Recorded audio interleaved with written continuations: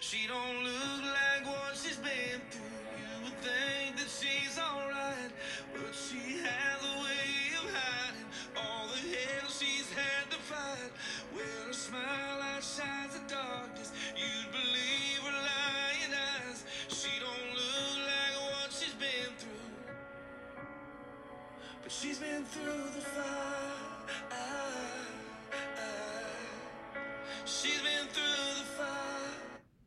Hi everyone, this is Donna Lynn Lito from DonnaLynnBooks.com.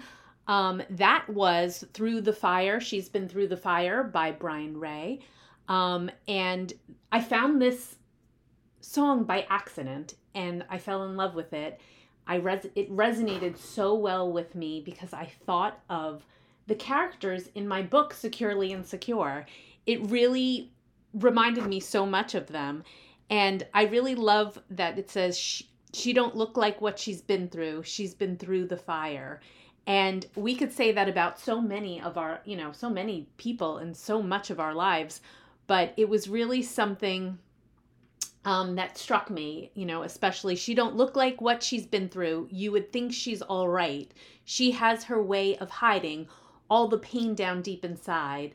Her smile outshines the darkness. You'll believe your lying eyes.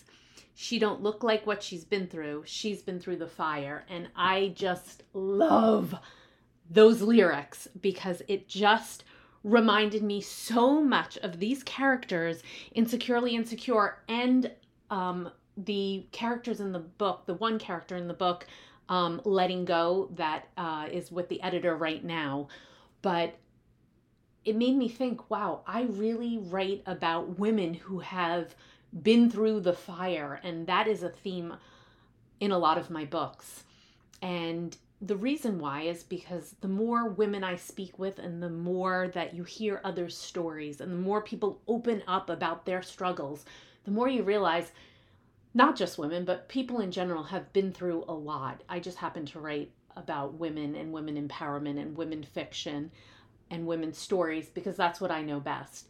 So those lyrics, just anytime I need a little inspiration when I'm writing, I listen to that song and off I go with my writing. So this is 2024 and it has been eventful thus far. It's only the beginning of February and so much has happened for me.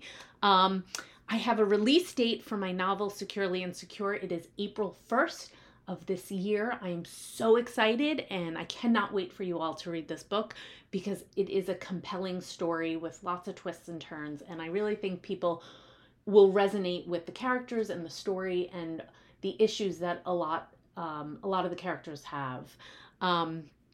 Also, I finished writing Letting Go.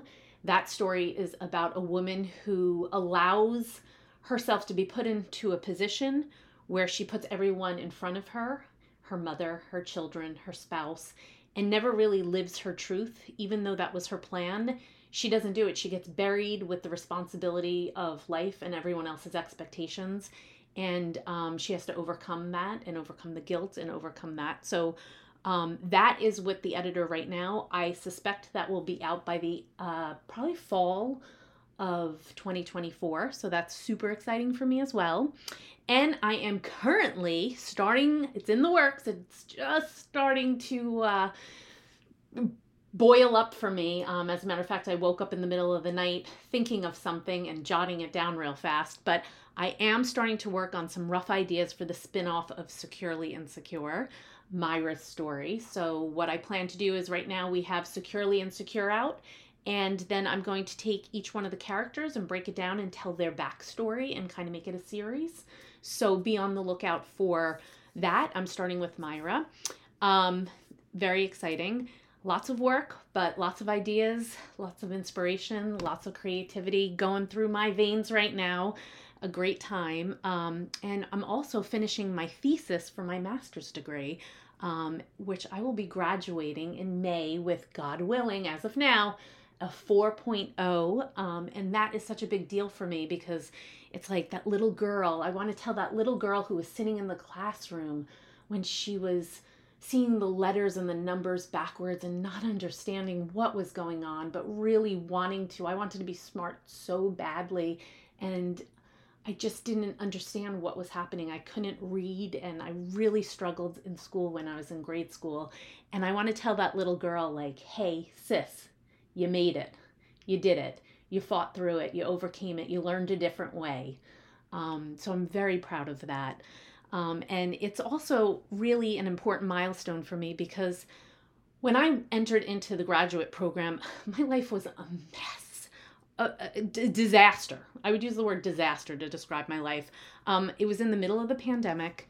I had had brain surgery and a stroke, and I was involved in an accident where a man fell on top of me. I've discussed this before on my podcast, but it was a terrible time, and it was all in the midst of the finding out that I had been betrayed to my core, and it was the demise of my 22-year marriage. And that's a very long time to be married, and then for it to basically blow up in your face at the same time that you had to go through brain surgery and have a stroke for the stress. And it was just a disaster. So I'm super proud of myself, though, that I did it. I did it anyway. I did it even though I hadn't been in school since I think I graduated in 1997. I decided to go back and get my master's, and I'm very proud of that. So that's what's been going on my side. But also about, during all of this stuff that's happened, I never want people to believe or think, oh, lucky her, because that's not my journey at all. It was not lucky her. This girl's been in a corner, curled up in a ball, sobbing and with no confidence, and did not know where I was going, super lost. I could actually cry thinking about it. It was a really, really hard time. So if you're there now, I'm here to tell you there is light at the end of the tunnel. And a couple of people said that to me while I was going through it, and I didn't believe it. I just thought, oh my gosh, my life is over. And my confidence and faith were certainly tested, but I did cling on to my determination, and there was something inside of me that did not want to live in the space that I was living. And I do give a lot of credit to my family and friends, specifically my mother really helped me through that. And Mark, he was great towards this too. But I just knew that there was more than the trauma I had endured. And it was not always easy, but I turned that pain into purpose, my faith into belief, and my fear into fuck it, I'm gonna do it. And it took time. It did take time, but in the beginning I was so scared, and I was broken physically and emotionally. I was abused. I was used. I was left questioning everything that I believed to be true, and I knew I had two choices. I could let life swallow me whole, or I could come back swinging. And the coming back swinging is something that my father would always say. When you get knocked down, you come back swinging. And I knew those were my two choices. And I chose, not because it was easy, but I chose to be a fighter because I knew that I was more than ... all the shit that happened to me. And I knew it. But, since then I have left the past behind, and not to say that, there's some magic pill. I think it's just time heals. But I also know my worth, and I know my strength, and I know my abilities, and I know what I bring to the table. And even when I didn't know it, and I did not believe any of those things to be true, I just pretended until, fake it till you make it, because there were days that were super dark. And I knew that I had to walk through the door or let life eat me up inside and just spit me out. And I did not want that. I keep a quote that I hang up. It's on right near my kitchen, and it says, "Get up. No one is coming to save you." And I look at it all of the time because it's a reminder to face my fears and do things anyway. Do it when I'm sad, do it when I'm tired, do it when I'm uncertain, do it weary.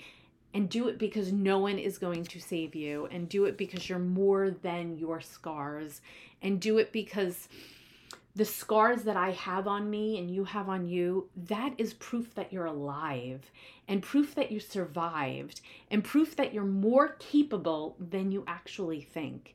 And so that's what I've been doing. Not always gracefully, plenty of tears, plenty of days, plenty of doubt, plenty of despair, but doing it anyway. Even when the voice inside of me echoes, you can't, it's wrong. I can, I did, I am. And when the voice is saying, those horrible words that repeat in my mind over and over, just terrible things that were said to me, but they do play in my mind, I no longer want them to live there rent free, because you know what?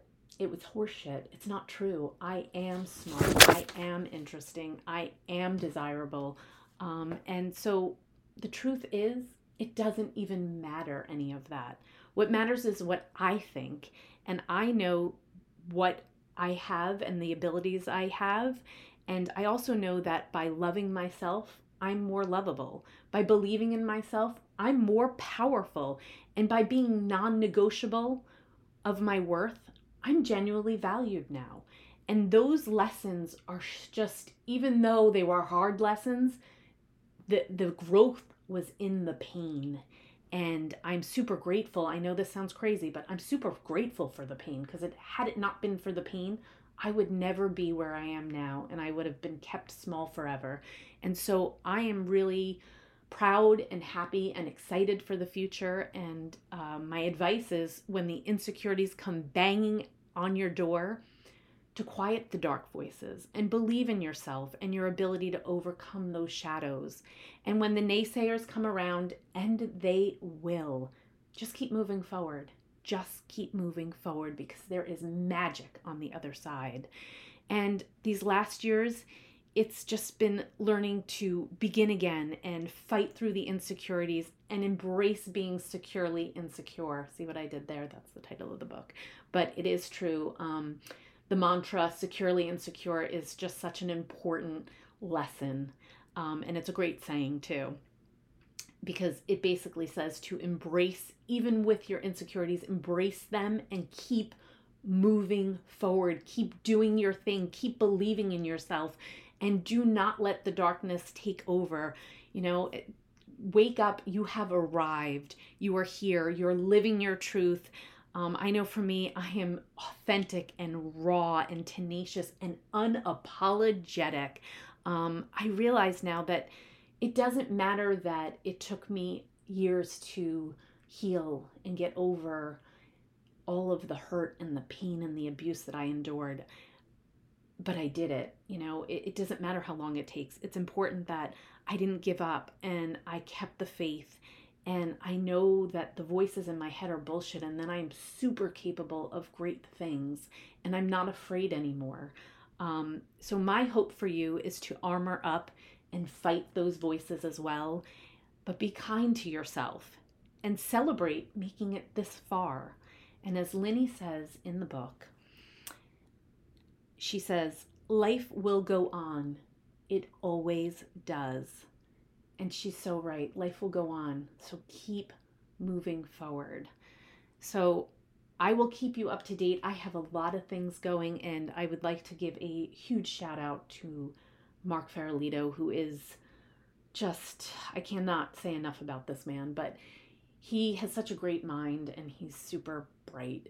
And he is the strength that he has, and his ability to help me make this become my reality in the ways that I can. I love to write. I love to do all of that work. But on the other side of it, there's a business side that I don't have enough experience at this point, and he really has been wonderful about it. But keep an eye out, because he is creating some amazing merch for us. And I'm super proud of that, and I thank him very much. But check my website, because there will be pre-order codes there to get my book early, so you get it on April 1st. Also hoping to get some giveaways going and maybe some merch. I don't know what else is coming, but there's stuff coming. Anyway, thank you all so much for listening. I appreciate it. Right on, my friends, and I will talk to you next time. Take care.